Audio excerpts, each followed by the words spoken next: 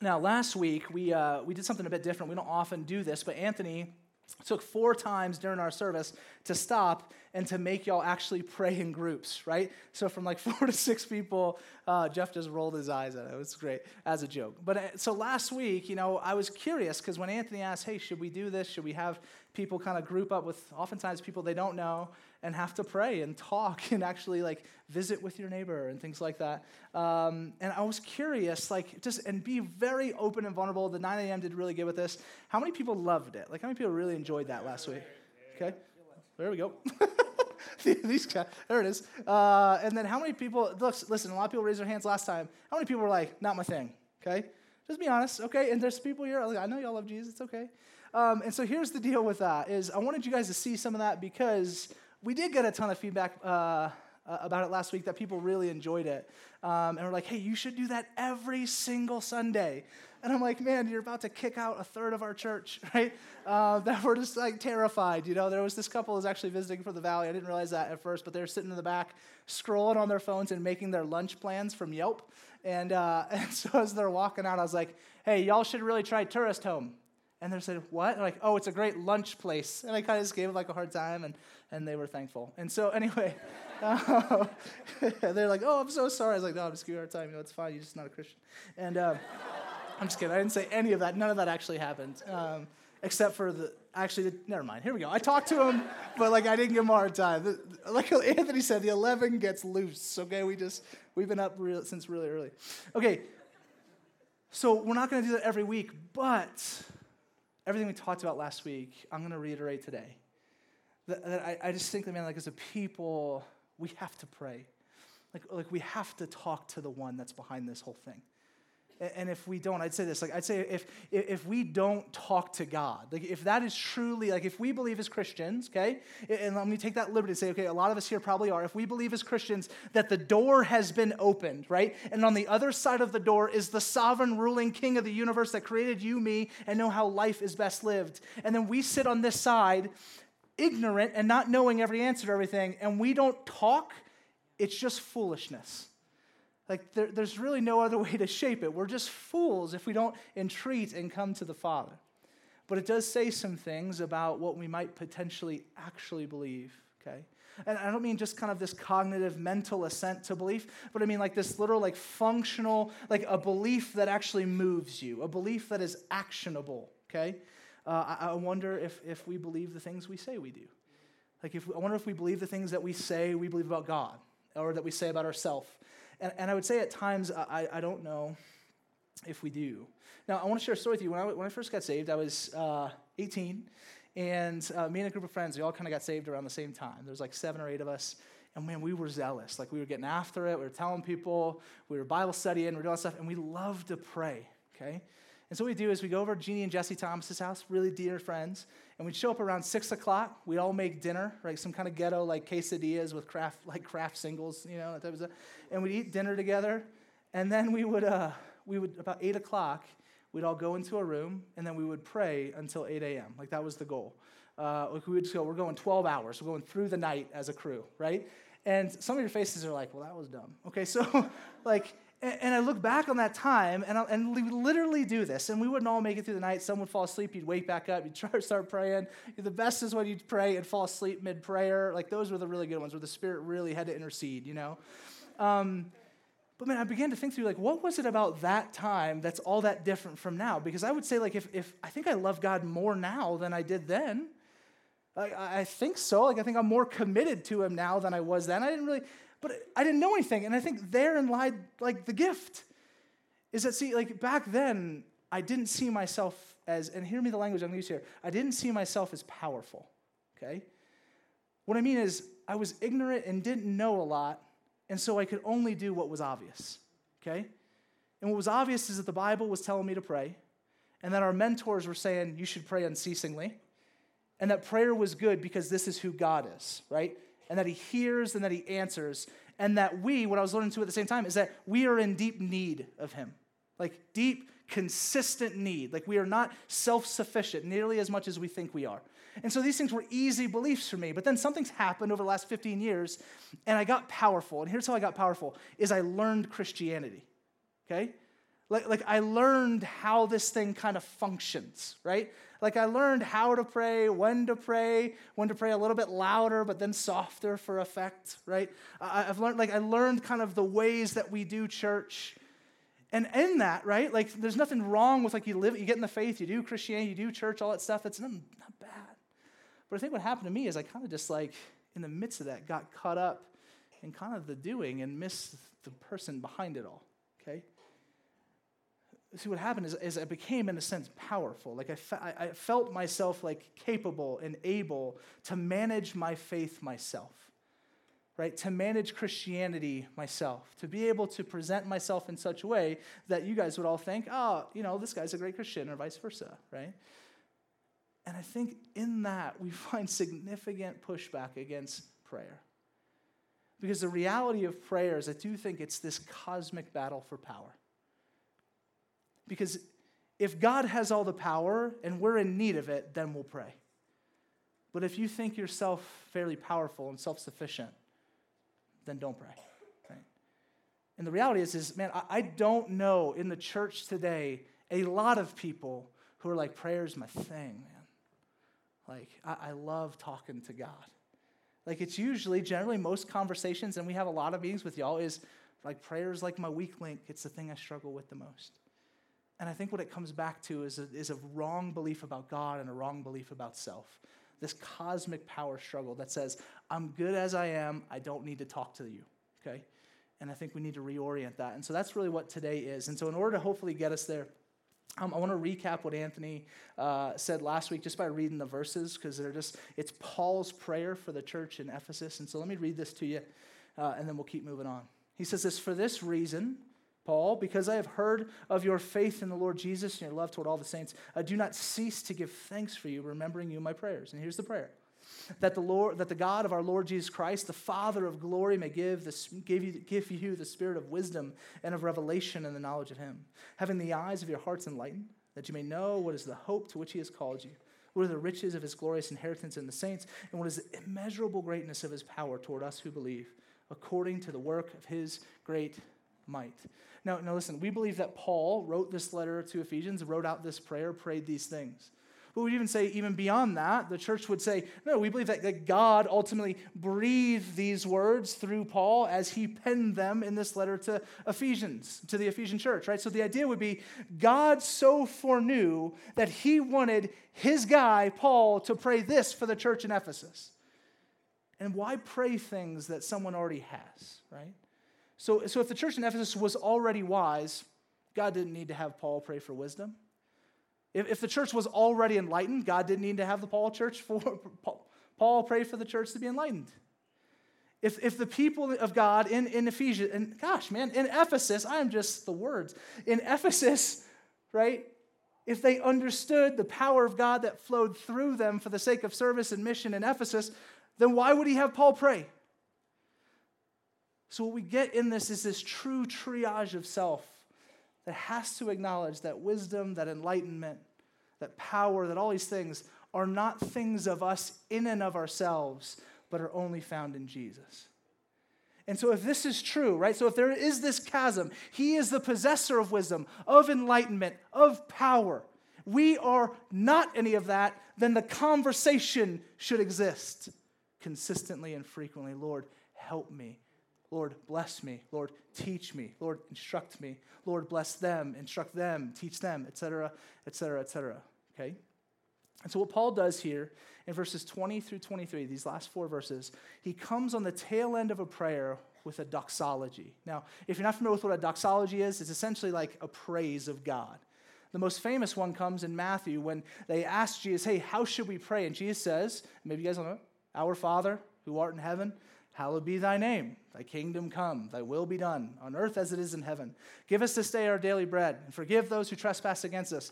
And lead us not into temptation, but deliver us from evil. For thine is the power, is the kingdom and the power and the glory forever and ever. Amen, right? Now, here's the thing, is that's how I was taught it growing up. I grew up in the South, and so I was like the only guy on my baseball team that didn't come from a Christian family, so I was the only one who didn't know it. And so we prayed at the start of every game. And I remember the whole team would go get together and say, bow your heads. And they'd look around and and just kind of move my mouth so that they would think I knew what I was praying, and eventually get to the amen part. And I remember like learning this throughout my life, and then going eventually after I became a Christian, reading the Bible, and what's not in the Bible is for thine is the kingdom and the power and the glory forever and ever, amen. That's a doxology. That was an addendum later, because every time I think on the tail end of prayer must come a praise of God, right? As we pray, that we have to remember that who we're praying to, because if you forget who you're praying to, it's all moot. Right? It's just words if they don't fall upon the ears of the sovereign ruler of the universe. It's just you talking to air. But if it falls on King Jesus, man, that changes things, right? So what Paul does is he introduces this doxology moment, I think, to tell the Ephesian church and to remind us, yes, we pray, yes, we talk, but the power is not in the religious act of prayer. The power is in the one who hears them, right? The power is the one who answers them, and it has to be that for us. And I think this is where we get off track. We think prayer is just kind of this thing we do. Well, no. It's actually this talking to this real, live person who can do stuff, right? And I think when we divorce ourselves into just a religious act, we miss that. And so this is an entreating for us to engage back in to understanding kind of the dynamics, the relational dynamics of prayer, okay? Now, last thing I'm going to say by way of introduction, verses 20, 21, and 22 are going to give us 3 realities about God. And verses 23 will give us 3 realities about the church. And they both follow the same rubric, the same 3 things, okay? They'll follow the power, like where the power resides, right? The position of where it's found, and then the purpose with which it's enacted. Okay, and that's the same thing, both for God and for us. And so we'll learn 3 things about God in that rubric and 3 things about us in that rubric. And I'm hoping at the end that we say, yeah, gosh, of course we're going to talk to God now. Okay, that's my hope. And so verse 20, let's read. That he worked in Christ when he raised him from the dead and seated him at the right hand in heavenly places. The first reality. Where does the power come from Jesus? Now, this first reality is that Christ was raised from the dead by the power of his Father in heaven. Now, I don't want to jump on this too much because in Easter Sunday, we'll probably talk a little bit about resurrection. And so, but here's the reality. This guy was dead, and then he wasn't anymore, okay? Now this, like, you get in the church, and it's like, oh yeah, he resurrected. Like, the dude rose from the dead, okay? Like, and it's like gets brushed off by us in the church, like, oh yeah, no, he rose from the dead. Like, the guy was dead, and then he wasn't dead anymore. Like, that should never cease to baffle us that someone could do that. And how did it happen? It happened by the power of the Father, right? So it wasn't Jesus being dead, right? Didn't like just pull himself up by his bootstraps and say, no, I'm going to come back to life. No, it was the empowering of God the Father that comes in and raises Christ from the dead, okay?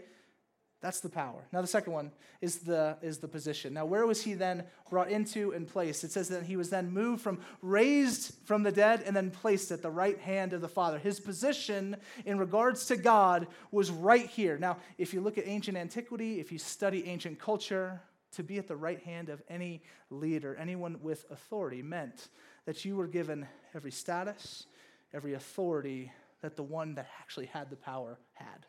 That makes sense? And so God the Father, as he appoints Christ to his right hand, is saying all authority, all status, all power, all everything is now Jesus's, right? Like, he rules in that realm. That's his position now, is absolute ruler over everything. Now, you get into culture today, and I think, and this isn't going to be new, it's going to be shocking to you, right? But more and more and more you hear like, oh, Jesus was a really good guy, okay? Like, he was this really good teacher, this really good moral teacher, right? He did great things. He loved people well. We can learn things from him. And they kind of take him and say, no, he's not this like supreme ruler who rules at the right hand of God, but rather he's just this really good rabbi. There's another church in town, and I won't mention them because we love them, right? But one of their like key leaders, this is what they teach. Like, yeah, he's this good guy. Like, no, he can't just be a good guy. At least he can't be a good guy and us want to follow what he teaches. Because what you do when you take away the authority and you take away the power of Jesus, then you can begin to then question everything he said. Because if he himself does not have power and authority, neither do his words. They're just mere recommendations for good life. So when he says, love your enemy, no thank you, right? You can keep that one. right? When he says daily pick up your cross and follow me, you can say, no thanks, I'm good. I'm going to keep and I'm going to hoard and I want all this stuff for me, okay? When he teaches things about himself, about his character and his life, we can pick and then choose what he is. But if he is the sovereign, ruling king of the universe that Scripture claims him to be, you can't do that. And so it makes a ton of sense why the culture wants to take away the divinity and the authority of Christ, because they can then take away the authority of everything he said. And that is a much easier... What's up, girl? No, you're good. Hang out. So sweet. You want to come preach? Come here. So we can then just say, like, no thanks. And man, I think that's what, like, at some points in life, we all kind of want. Like, we're like, God, I don't want to do this anymore. I know you're asking this, and I know thank you, and all that kind of stuff. It becomes much easier and palatable to try and serve a Jesus that you can craft in your own image, okay? But you can't do that if what the Bible says about Jesus is true, that he's seated at the right hand, that his position is as authority and ruler over this world. Now, the last part we need to look at is in 21 and 22, now his purpose. So now Jesus ruling in that place, what does he do? Who does he rule? It says this, far above all rule and authority and power and dominion, and above every name that is named, not only in this age, but also in the one to come.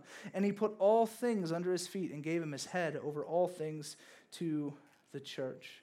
And so what does he do from that position, right? It says that he rules everything and everyone, everywhere, for all time, okay? That's what this is claiming, is that, listen, everything and everyone, everywhere, for all time, must and is submitted unto the rule of Jesus.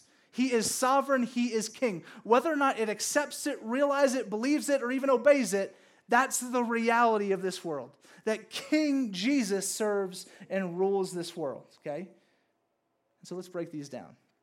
Everything. Now, there are lots of things that I think in our world today that are seeking to supplant the rule of God amongst the things we would say as everything, right? One of the biggest ones is technology. So your cell phone or the stuff you purchase that kind of sucks you in and day out. I was recently at Oregano's picking up some takeout, and I look over these two tables, and I see this very often. There's this one table, 4 people, family of 4, husband, wife, 2 kids, and they're all doing this, right? Not engaging, so I thought, let's think the best of them. Maybe they're playing HQ, a little trivia action or something. They weren't, okay? They're all in different things. So I was like, well, that's unfortunate. But then I look over the next table. It's just one table. I look over the next table. This time it's a table of 5, okay? Only one thing different was this one that had 5 family members, 4 of them on their phone doing this, and probably a 7 to 8-year-old girl sitting there by herself just quietly, okay? And you just begin to like see this stuff. And this is not probably surprising to you. All get sucked into kind of like, man, I just like scrolled through videos on Facebook for like 3 hours, right? Stuff that I never thought I'd care about and I don't ultimately care about. I end up watching anyway. How do we get to this point where all of a sudden like this thing all of a sudden becomes more important than the person that you showed up here with today? Like their opinion, their thoughts, their feelings, their hopes, their dreams, their prayer requests. Their need to know more about the goodness and love of God, their need for a hug, their need for an embrace, their need for hope, their need for insert your thing. And that's not just like the people you know. Then you're supposed to even go beyond that, Christian, right? And yet this thing just wins our day, okay, all the time. Okay, the second thing, and hear me, please, is politics. Now, last year, Anthony and I, man, we had like the worst year of our lives having to answer all your emails and all the random like, well, we hate this person, and I can't believe you said this, and did you know this person thinks that, and I hate you. Okay, so not any of you. I meant like just the political thing. Now, be political, be engaged, learn, debate, learn your stuff, contact centers, do whatever you want to do. But the moment that it all of a sudden supplants Jesus as your Lord, that's a problem. Okay, and I see it all the time. That your hope, right? Your hope is based in politics, okay? And not in Christ. Now, let's not be foolish and say politics don't affect life. They hugely affect life, and you have to care, you have to engage. Because you will drive yourself crazy and me, okay? If politics is your king. if it's your functional Savior, it's going to mess with you, okay? Because it's going to let you down. Because your guy or gal can't win every time, okay? And your guy or gal isn't Jesus, and so they're going to make mistakes. A lot of them, okay? So it cannot supplant Christ as king, and yet we allow it all the time, okay? Other ones, right, I think money and economy. Another one is not as obvious is values, right, which is interesting. And here's what I mean by that is a lot of times I think what we do is we take a value, which is a Christ-centered, gospel-centered value, and then we uplift it, but we forget about the one who gave us the value. And here's what I mean, is that you fight for a biblical and God-given directive and justice issue, whatever it may be, but you do so in a way that is antichrist, right? You do so in a way that is unbiblical, that has nothing to do with the ethics of Christ, which says, I lay my life down, I live in grace, mercy, hope, peace, gentleness, kindness, the fruit of the Spirit. You check that at the door to contend for a value, right? And what that is, that's the value becoming your king. If you leave behind the king to fight for one of his values, then you've supplanted him. Okay? And this is always happening, right? And so that's why the Bible over and over, and Paul gives these doxology moments to say, don't forget who Jesus is. Like, don't forget who you worship, because it's easy to forget. I forget functionally every single day. And so Paul's coming in like, remember what you believe about Jesus. He's the king. You don't need to be in anxiety. You don't need to be anxious or fearful. You don't need to be hopeless, right? Because he's the king. He's not going anywhere, and he's good. Okay? Now, that's everything, everyone, right? And there are all sorts of people, right, that are trying to top Christ, right? Trying to vie for authority in your life, right? But the reality is, right, no one trumps Jesus. See what I did? No one trumps Christ, okay? Even Trump, okay? Even your favorite celebrity, even your favorite mentor, even the favorite person in your life that you think they're the bee's knees, right? They just do everything right. They're not Christ. Even your pastor, okay? Now hear me, like the church is littered and has a history of people like me standing up here saying, you need to listen to everything I say. And please, if you ever hear that from this pulpit, just walk out the door. Then email me later so we can hang out so I can apologize, okay? But that's happened here. Like, I mean, from this stage, I'm sure, from the pulpits is what I mean, is we've said like, no, believe me, listen to me, follow me. No, follow Jesus. And if I say something that Jesus doesn't say or that would disagree with the Bible, you better let me know. Because constantly in this world, man, people are trying to supplant God to be the authoritative voice in your life. And you need to know that. And you need to be reminded of that. Like, listen, what do you believe about Jesus? That's the whole point. Just remember God. Remember God. It gets annoying, and I know we even say here all the time, remember the gospel. Keep coming back, because we just forget. Okay? So everything and everyone, everywhere. He's the king over the whole earth. Okay? Like the whole earth. Now listen, he's not more king and more of a ruler in the south where more people go to church, right? Than he is in Flagstaff where a lot less people go to church. Like he's just as much king there as he is here, okay? He's not more, he didn't become more ruler and more king in South Korea in the middle of the 20th century when they had that explosion of Christianity. It's not like he was like sitting dormant as kind of like this senator or something, and he's like, now I'm king. No, he's always king everywhere. One of my things, and hear me, I get like the sentiment behind it. I really, really do, believe me. But the idea that like we kicked God out of schools, that's just foolish, y'all. We can't do that, okay? God is just as present at Flagstaff High School right now as he was 10 years ago. He didn't go nowhere, okay?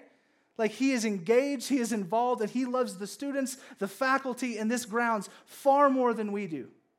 You can't supplant him. You can't move him. You can't shape him. He's God. And so we have to see that. And here's why I bring that point out. Because I don't think our country is trending more Christian, right? Like it doesn't seem like we're headed that direction outside of an absolute movement and revival of God, which we pray for. Like the country seems to be going, no, like more pluralistic, right? More anti-Christianity, okay? And that's not news to y'all. And so amidst that, we need to not lose our cool. We need to be faithful and engaged and present and not lose our minds and get hopeless and anxious over things that, listen, he's not going anywhere. He's always the king everywhere, and last one, all the time. He's been that way since the beginning. It's that way right now, and it's going to be that way until he returns. Like, he's just the ruler over the world. That's who he is. That is his identity. Please remember, don't forget. Okay, and that's what Paul is moving the Ephesian church to believe. Because what's going on in the church in Ephesians during this time is a lot of people became Christians. They got saved. Like, this sounds really good. But then there were a lot of other gods, a lot of other temples, a lot of other rituals, a lot of other ideals and values within Ephesus, because it was kind of this marketplace city where all sorts of religions and backgrounds and ethnicities all kind of descended upon this one town. And so what you had is people were like, no, I believe in Jesus, like he's my guy. And then all of a sudden Artemis looks really good too. And so they were melding together religion. And so Paul's writing saying, like, don't forget who Jesus is. He's not just another God. He's not just a good guy. He is the sovereign ruler over everything, everyone, everywhere, and all time. Okay? Now, that's who he is. Now, let's learn who we are. Okay? Verse 22. And he put all things under his feet and gave him his head over all things, which we already said, but ready? To the church, which is his body, the fullness of him who fills all in all. So 3 amazing realities about the church: power, position, and purpose. Where does our power lie, right? If the church has any type of power or authority, where does that come from? Is it because you guys are really good people and we do a lot of service projects? No, right? Like, is it because we're a generous church, right, that raised almost $10,000 to give in our Advent offering to organizations we don't even really know? Well, some we know super well, some know less. Like, people, in other words, you don't even know at all. Like, is it because we're generous that makes us have power and authority? No. It has nothing to do with us and what we do. It has everything to do with the fact that Jesus has been given to the church. That he is our head. He is our leader. We've been saying something since literally the beginning of this church plant 5.5 years ago.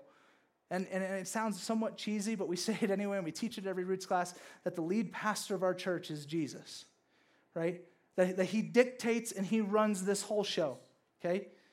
In other words, that if he thinks something, or we see him clearly teach something, we cannot do the opposite of that. That if he wouldn't agree or do what we would want to do, then we won't do it. He has to be the lead pastor of the church, and he is functionally.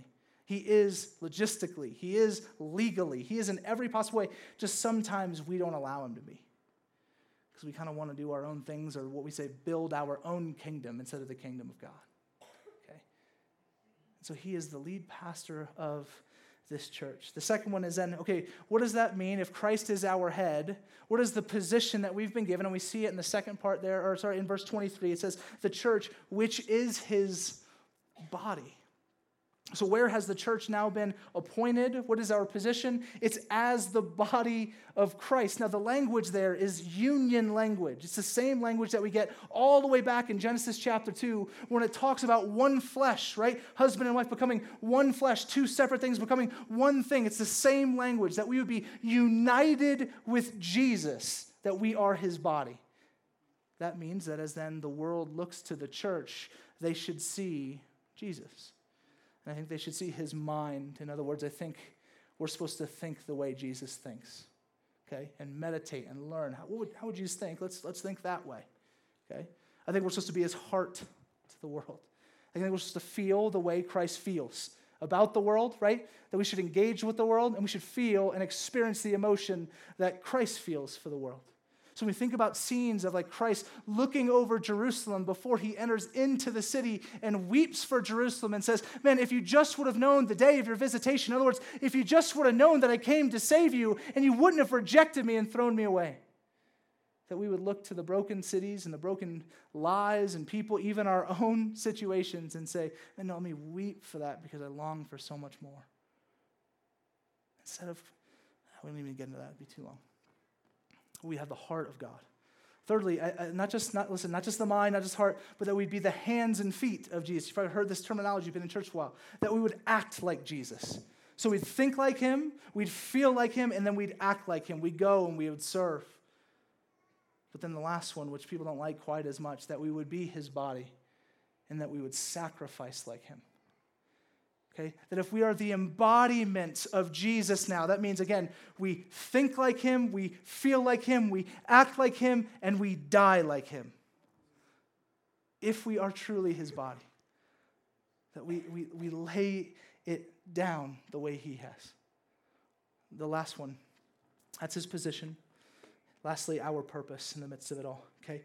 23b says, the fullness of him who fills all in all. The church, okay, who is his body, the fullness of Christ who fills all in all. In other words, who is the representation of Jesus to everything and everyone, everywhere, for all time. I want you guys to, this is where the gospel has to come in for us, right? And I want us to go all the way back to Genesis chapter 1 and 2. If you're familiar with your story, right? That in the beginning, God created Adam and Eve. See what happened when he creates Adam? What does he do? He raises Adam from the ground, right? That Adam didn't exist. He raises Adam from the ground and then grants him what? Dominion and authority over all of creation, right? You have dominion over the fish of the sea and over the birds of the heavens and over the livestock and over every creeping thing that creeps on the earth. That man in the beginning was given this authority to cultivate and to cherish and to care for God's creation and everyone in it. But then Genesis 3 hits, and sin enters the world through the disobedience of man. And from that point until Christ, man had tried to maintain its authority without being raised, functionally. Until what we had is the perfect man who lived the perfect life, was then again raised from the dead, okay? Raised and then given all authority by being placed at the right hand of the Father. And then the church now being united with that king has now been raised up. Now remember, as a Christian, like if you're here as a Christian, you were once dead in your sin and trespasses, but then God what? Raised you to life and how has granted authority for the church to go and to serve and to be Jesus to everyone and everything, everywhere, for all time. Now, this language would, I think, and can terrify non-Christians.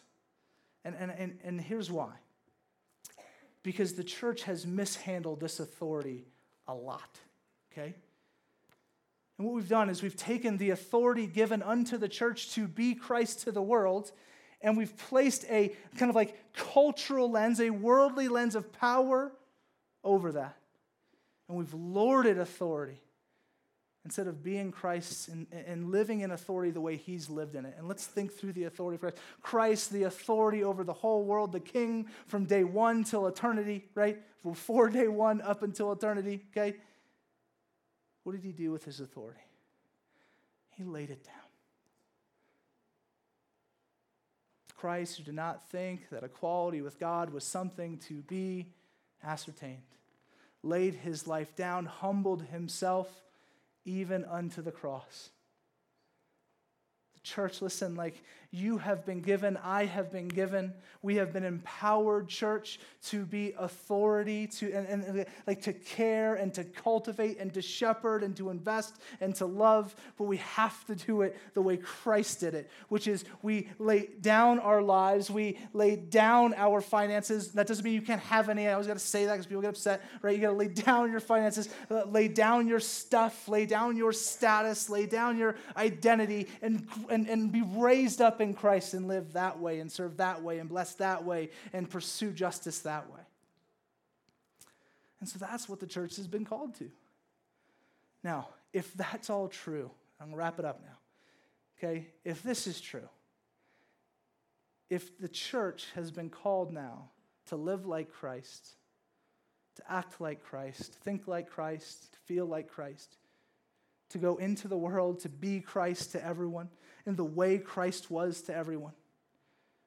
And in and of ourselves, we knew we were dead, we were kind of foolish, right? If that's the reality here, and then we have on this other side this beautiful, omnipotent, perfect God who has already done this perfectly, who desires and tells us that he desires to transform us, renew our minds, make us more like Jesus. It is absolute foolishness for this to not be dialogue.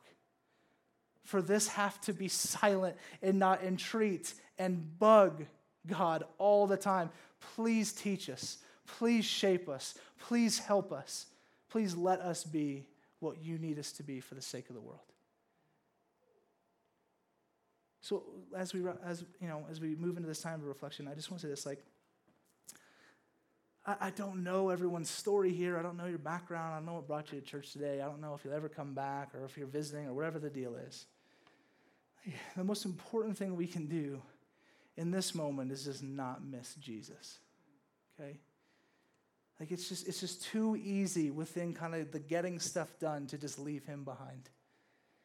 And so what I want you guys to do in this reflection time, and then Anthony will come up and lead us in time of response and all that, is I want you to think on, is Jesus really who he says he is? Or is Jesus really who the Bible says he is? And do you believe that? Right? Do you truly believe that? Do you truly believe that he is the sovereign, reigning, living ruler of your life? That everything you have, he oversees, he rules, he has an opinion on? Do you really believe that? Because if so, man, that is a different type of Christianity than is often kind of just presented within contemporary Western America. It's a lordship type of Christianity. He rules my life. What he says goes. If he says it, I do it. That's the type of Christianity that the Bible calls us to. Now it says in the midst of our failures and our faults in that, praise God he came because there's forgiveness over and mercy over and over and over again in our failure. But what do you believe about Jesus? Is he Lord? And if he is, I want you guys to talk to him. Talk to this guy that can change absolutely everything. Let's pray.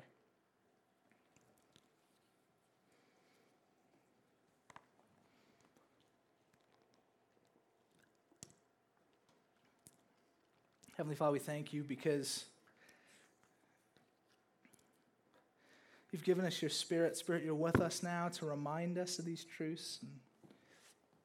And, God, I thank you for the faithful preaching of your word done by countless men and women around the world, God, to constantly remind us of who you are.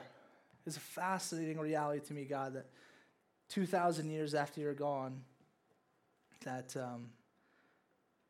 this faith, that your kingdom and your people are alive and well.